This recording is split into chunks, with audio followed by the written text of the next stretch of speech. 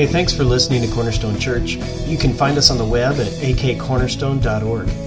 And we want you to know it's our prayer that the Holy Spirit will use this message to either save you through the good news about Jesus Christ, grow you into the likeness of Jesus, or send you to proclaim Jesus in the Spirit's power. Well, good morning, church. Great to have you here this morning. Let me just begin with a couple of statements that are just key truths about Christianity. Foundational truths, like a guiding compass or a north star to Christianity. Those two truths are this. Number one, Christianity believes that the Bible is the written Word of God. That this book right here, Old and New Testament, 66 letters, are the written Word of God. And Christianity believes, Orthodox Christianity believes, that Jesus Christ is the living Word of God. The Word of God alive in the flesh. So we have the written Word of God in this book.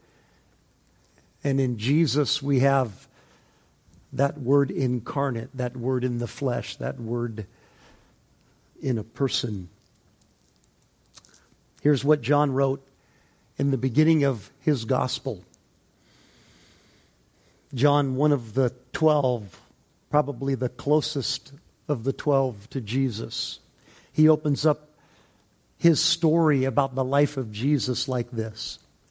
In the beginning was the Word, capital W. And the Word was with God, and the Word was God. John 1:1. John 1:14, he goes on, and the Word became flesh and dwelt among us, and we have seen His glory, glory as of the only Son from the Father, full of grace and truth. The Word, the eternal Word, that Word, John said, that existed with God as a part of the triune Godhead, He that was with God, that Word became flesh and made His dwelling among us. So, we have the written Word and we have Jesus, the living Word. So it would make sense, would it not, that if those two statements upon which Christianity hangs their beliefs upon, if those two statements are true, that the Bible is the written Word of God and Jesus is the living Word of God, that you should be able to put the Bible next to Jesus and you should see two representations of the same thing. I mean, that should make sense, right? If there is a written Word and Jesus is the incarnation of that truth, that what you should have in the Bible is a picture of Jesus. And what you should have when you look at Jesus is the truth of the Bible. And you see, that is in fact what we have. One of the great proofs that Jesus is who He claimed to be. We've been talking about that for the past 3 weeks, and we will be doing that until the end of December, both on our Sunday services and our Christmas Eve service, and in weekly emails that myself or one of our other two pastors have been sending out.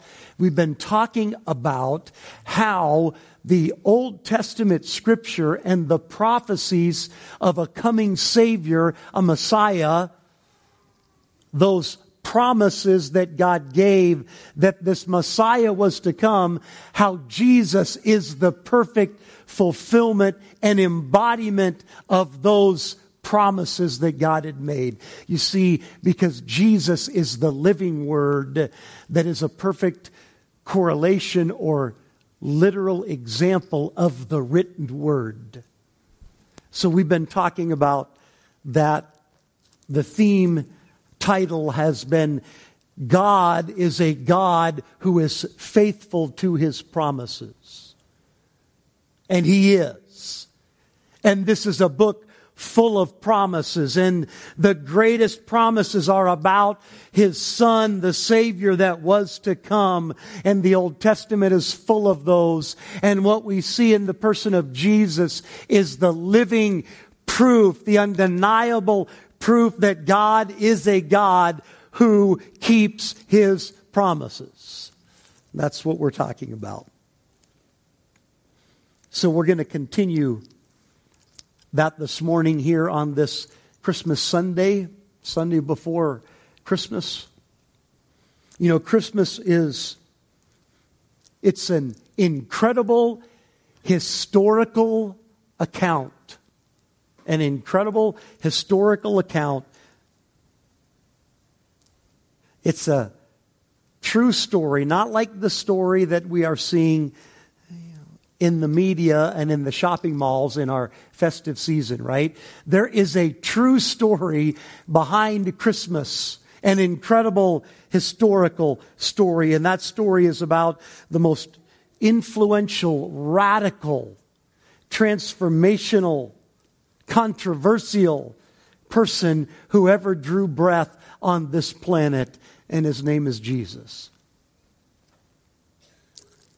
And in Jesus, again, what we see and have is the proof that God is the God who is faithful to His promises. John said in the verse that we read that the Word became flesh. He that was with God, the Word, the Logos in the Greek, He that was God became flesh and made His dwelling among us. How did that happen? I want to talk about that reality for the large portion of my message. Just that one fact that really is the keystone, the center stone, the cornerstone that Christianity rests upon. So let me just talk about that with you for a minute. How is it that this Word became flesh? Well, a couple of our pastors, as we've been going through this series, Pastor Dale and Pastor Chris, both mentioned a prophecy, the very first prophecy of the Messiah that was given in Genesis chapter 3, verse 15. I just want to refer to that again. We won't look there. But in Genesis chapter 3, verse 15, at the very fall of man, there was a promise given that there was going to be a seed of woman that would come. And that seed of woman was going to defeat Satan. He was going to take care of what was lost at the fall because of sin. And hundreds of years later, here's what Isaiah in the Old Testament, still looking forward prophetically to the coming of this seed, the coming of this Savior, this Messiah, as the Old Testament calls Him. Here's what Isaiah wrote in chapter 7, verse 14. Therefore, the Lord Himself will give you a sign. Behold, the virgin shall conceive and bear a son, and shall call His name Emmanuel. So Isaiah said that the Messiah, this long promised one, was going to be born of a virgin. Chapter 7. Chapter 9, Isaiah goes on and he writes this, verse 6 of the 9th chapter. For to us a child is born, to us a son is given, and the government shall be upon His shoulder, and His name shall be called Wonderful Counselor, Mighty God, Everlasting Father, Prince of Peace. So let me just draw a point out that's made in those two prophecies from Isaiah about this future, from his day, future coming Messiah that God had been promising down through the Old Testament. Isaiah said that the Messiah that was going to come was going to be born of a virgin, and he would be a man who was God.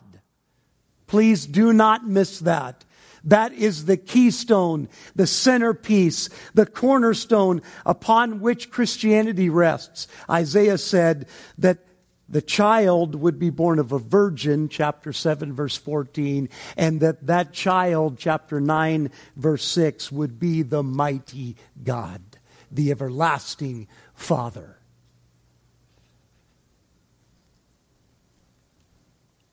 Then the New Testament opens.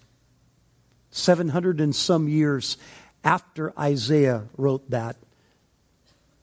4,000 years or so after Genesis 3:15 was penned, the first promise or prophecy.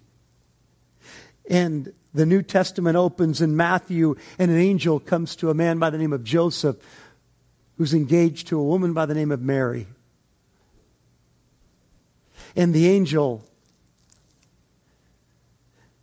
tells Joseph that Mary's going to have a child, even though she's a virgin. And that the child is a miraculous child. The child is from above. The child has been conceived in Mary by the Holy Spirit. And then Matthew writes these words in Matthew 1, 22 and 23.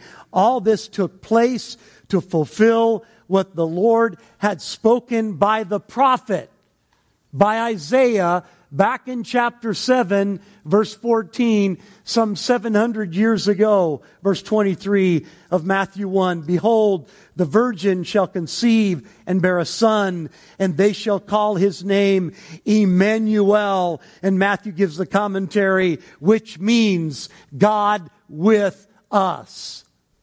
So the story of Christmas is a story of God with us. Would you say that with me? Ready, go. God with us. That's the Christmas story. God with us. God, come as seed of a woman, came as a man who is God. A God-man.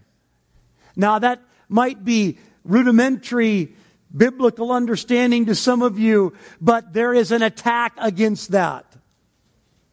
Even in the church today, that is coming up for question or debate.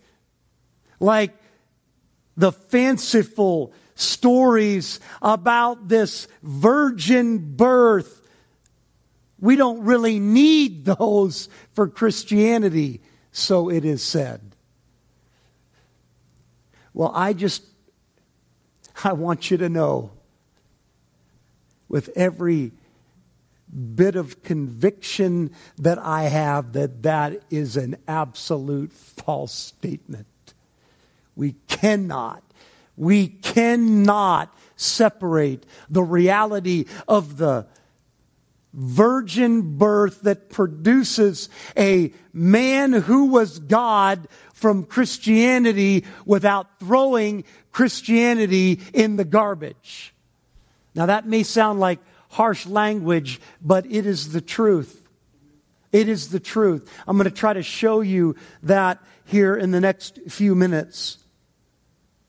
That is a truth that we must defend. That is a hill that Christianity must die on. If you don't know the story of Christmas, I mean the real story, and you're visiting this morning and you're checking this thing called Christianity out, know this: the story of Christmas is about God becoming a man, becoming a baby, so that He is all God and all man. God joining the divine nature with the human nature. That's what Isaiah said would happen. That was the reference in Genesis 3:15, thousands of years ago. That's what Isaiah said in chapter 7 and in chapter 9 and so many other prophecies throughout the Old Testament claiming that truth. Christmas is about God with us in the form of a God who was man and a man who was God. That's the story of Christmas. That's why that man is the most radical, influential, controversial, transformational person that ever drew breath. He was God, and he came here. That's the truth of Scripture. It's the truth of Christianity. All of Christianity is built upon that truth. All of it. You take that truth out and it all falls. I cannot overstate that. That truth is what holds up everything about salvation for lost humanity. It's the fact that God became a man, and that man was fully God, and that God-man did what only God could do as a man to save us. Now, what I want to show you is how central that truth is to the New Testament. I have done this in the past.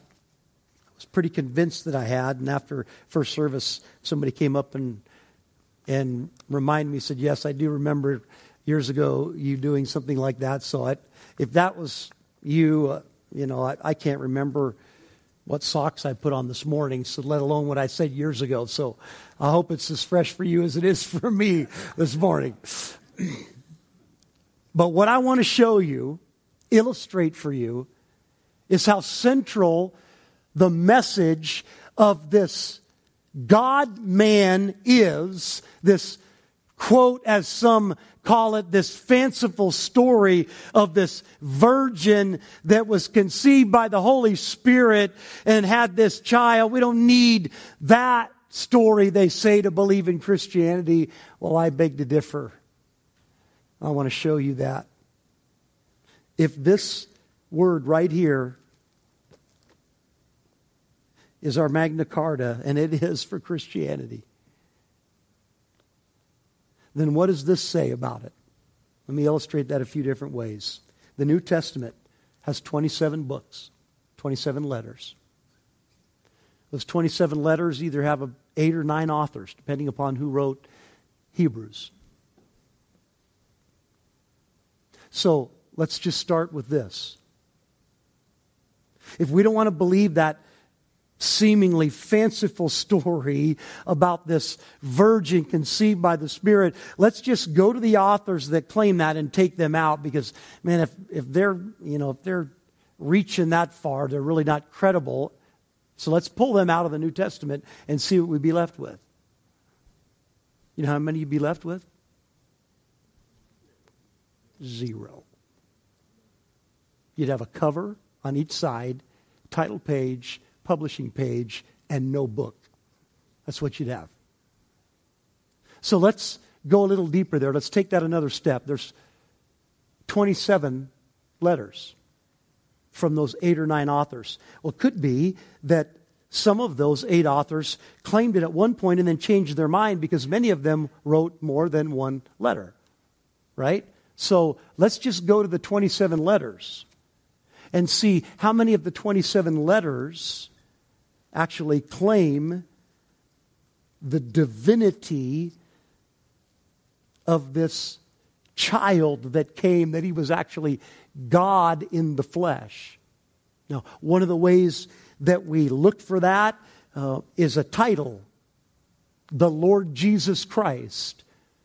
That title is significant. The Lord Jesus Christ, as you look at that in its original languages, it's talking about the anointed, promised one, the God who was to become man. So let's just go through and see how many of the 27 make the claim that Jesus Christ was both man and God. And we'll throw out the ones that do and see what we're left with. Matthew does. Mark and Luke and John, get rid of those 4, and Acts and Romans and 1st and 2nd Corinthians, Galatians, Ephesians, Philippians, no good. Colossians, no.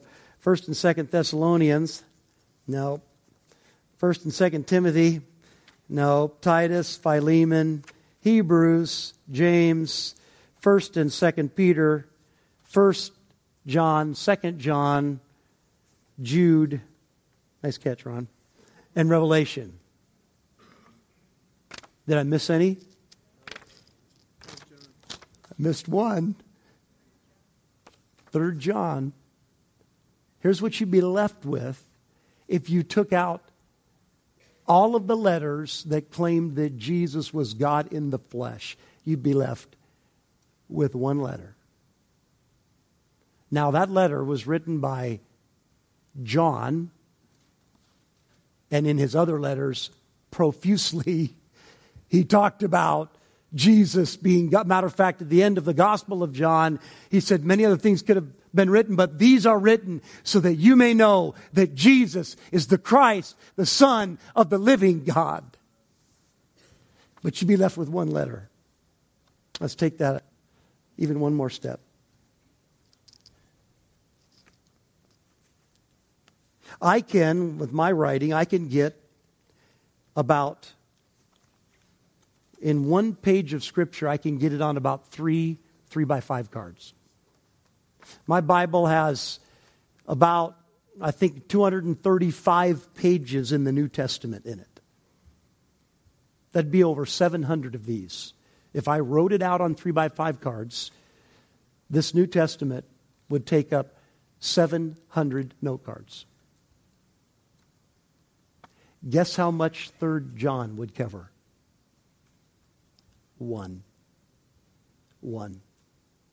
Here's what you'd have to go on if you took out the letters that were written by those that claimed that Jesus was both God and man, fully God, fully man. You would have one 3x5 card to base all of your belief on. That's what you would have left. You see, the common, consistent, pervasive truth of this book is that Jesus is God in the flesh, that left heaven, married the divine nature with the human nature, entered into our reality. He is, as Isaiah said, God. Wow, a couple of you got it. Ready? God. Yeah, God with us. That's the message of Christmas. God with us. God with us.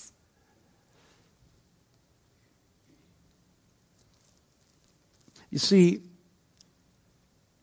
Bible is really clear on the identity of Jesus. Very clear. Christianity hangs upon the reality of the identity, the divinity of Jesus, the God-man. Consider it. Reflect upon it. Let it saturate your heart and your mind and your emotions until it drowns you in God's love. Listen, the eternal, holy God of all glory lived and walked and had his being here on earth in the closest contact with sinful humanity as possible. He became one of us. He became one of us. God with us. That's the story. It's a story of indescribable love and grace and compassion. God with us.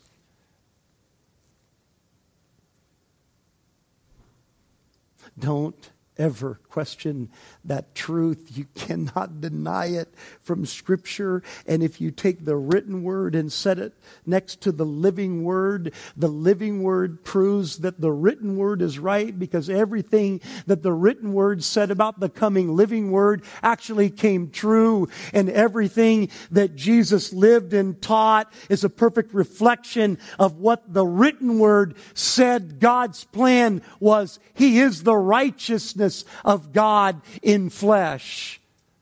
He is the righteousness that God showed in the Old Testament we were required to have. And Jesus came and perfectly lived that righteousness so that He could be the God who comes to man and makes sinful man righteous, so that the unrighteous man, now made righteous by Jesus, could come to the righteous God and have a relationship of peace and security for eternity.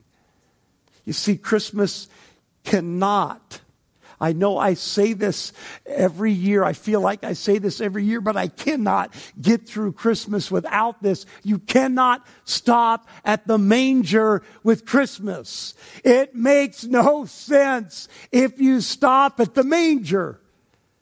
If you stop at the manger, you've got God leaving His throne in heaven, taking His divine nature, the God who said, "Let there be," and everything came about, the God who upholds all things by His strength and sovereign power, the God who has never had a beginning and will never have an end, the God who has no one equal to Him, who has no adversaries that can stand up against Him. That God came down, became a man as an infant to be a cuddly little child in a manger, and the story ends. What would the purpose of that be? It would be meaningless. It would be a trip for nothing, because it wouldn't do anything for you. It wouldn't do anything eternally for you. That's why the manger has got to be connected with the cross. Always, the manger has got to be connected with the cross.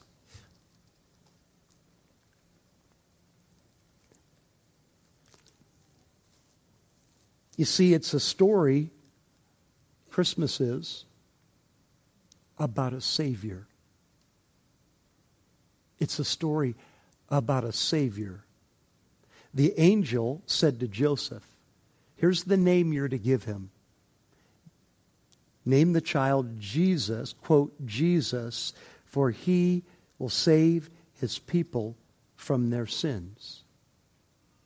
The angels came to the shepherds, and they said to the shepherds on the hillside, in announcing the birth of Jesus, He said that unto them was born that day in the city of David a Savior, who is Christ the Lord. John said that Jesus came as the Lamb of God to take away the sin of the world, to save us from our sin. Paul wrote that Jesus came to save sinners. Jesus Himself, the child grown into a man, said, "Here is why I came. I came to seek and to save the lost. I didn't come for the swaddling cloths of the manger. I came for the cross. I came to seek and to save the lost." And He did that through His death. Through His death. The same prophet, Isaiah, that said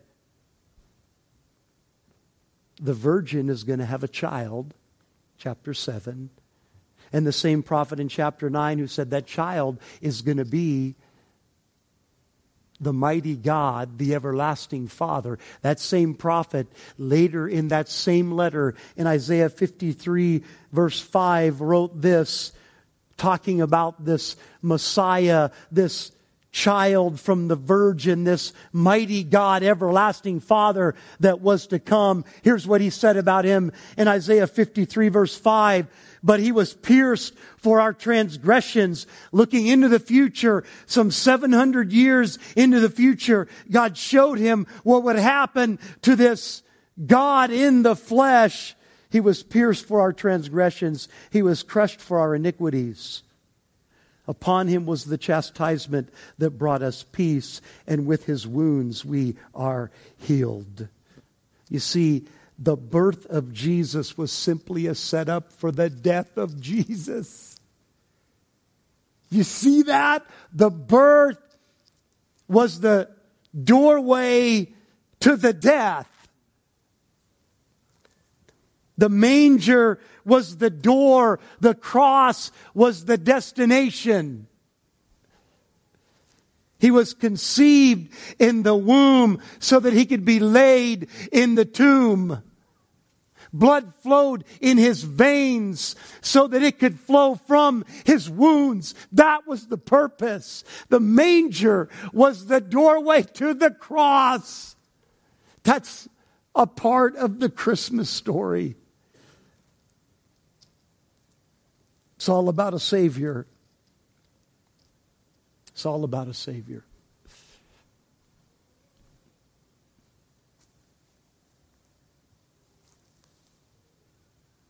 If you stop short of the cross, here's what you've got. You've got this Jesus who could amaze teachers even as a young child, 12 years old, with his understanding of the Scriptures. He did that. You have Jesus who could heal the sick. You have Jesus who could cast out demons and take authority over them. He did that. You have Jesus who could walk on water and look at the storm-tossed sea and say, I command you, peace, be still, and it would lay flat. He did that. You have Jesus who could strengthen legs that had never walked and give sight to eyes that had never seen, and He could come to a corpse and make it live again. He did that.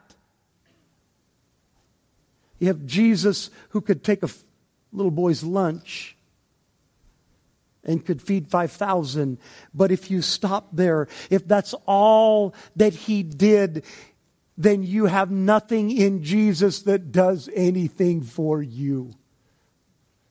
It's all just a neat story that has no application or impact or transformation for you. But if you keep the cross with the cradle and with the other events of His life, then what you have is a life that radically transforms you for eternity if you'll trust in Him. Makes all the difference in the world. It's like two sides of a coin. You got to have both so that the value is there. And it's the cross that completes the cradle. And you need both. Jesus is the God of heaven who came so that He could wear your flesh, so He could bear your sin, so He could pay your penalty, and so He could secure your victory. How does that become yours? Here's what it says in Romans chapter 10, 9 and 10. If you confess with your mouth that Jesus is Lord and believe in your heart that God raised Him from the dead, you will be saved. For with the heart one believes and is justified, and with the mouth one confesses and is saved. The theme is God is a God who's faithful to His promises. If you're hearing the story of Jesus and you are realizing Jesus is who the Bible said that He is God come from heaven to become man so that He could take my sin and pay its penalty. And He rose again on the third day. And now what He is offering is eternal life, forgiveness of sins, and eternal life to me. Then that message is your salvation today. Believe in your heart. Confess with your mouth that that is who Jesus is. You will be saved. That is the promise of the Bible. And God is a God who keeps His promises. Every time Jesus proved that. He's still proving it today. He's still proving it today. Would you please stand? Worship team is going to come. We're going to sing a song right after we pray here. But I just want to pray for you. Maybe some of you here been checking the Christianity theme out, story out, coming to church here on Christmas time. But you're hearing something today that is more than just kind of a once-a-year deal, and it is. It's meant to change your life. It's meant to take you from being estranged from God to having God with you. It's Emmanuel. That's the story. God with you. I don't mean geographically. I mean in every sense of the way. I mean He became us so that He could relate to us in every sense of the way so that we could have an intimate relationship with Him. And that's what He wants with you. You put your faith in Him today? You sensing the truth of what I'm saying? If you are, then the Spirit of God is calling you. He's calling you to put your faith in Jesus so that He can save you. He's calling you to do that. It's your adequate response. Let's pray. Father,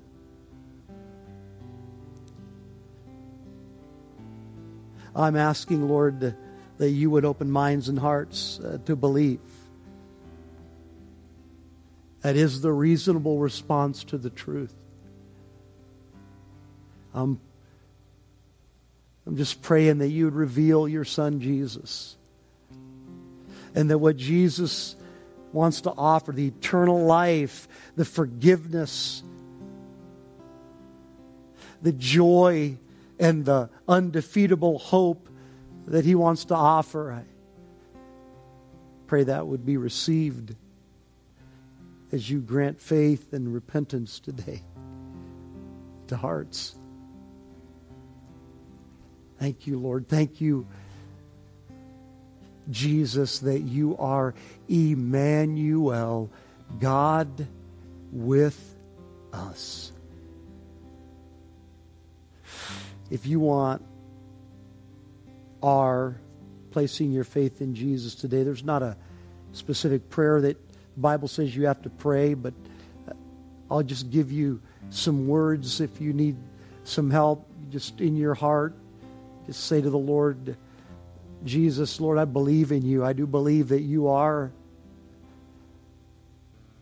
God in the flesh. I believe that you left heaven, that it was your purpose to come and die and to rise again, paying for sin and defeating sin and death and hell. Satan, like the promise given in Genesis 3:15 said that you would do. I recognize that I'm in need of salvation. I have sinned against God and am not worthy, but I come because of Jesus and Jesus alone. I rest upon Jesus, trust in His work and His work alone. Nothing do I bring but my sin, but I'm calling out for your mercy and your grace. Jesus, would you save even me? In your powerful name I pray.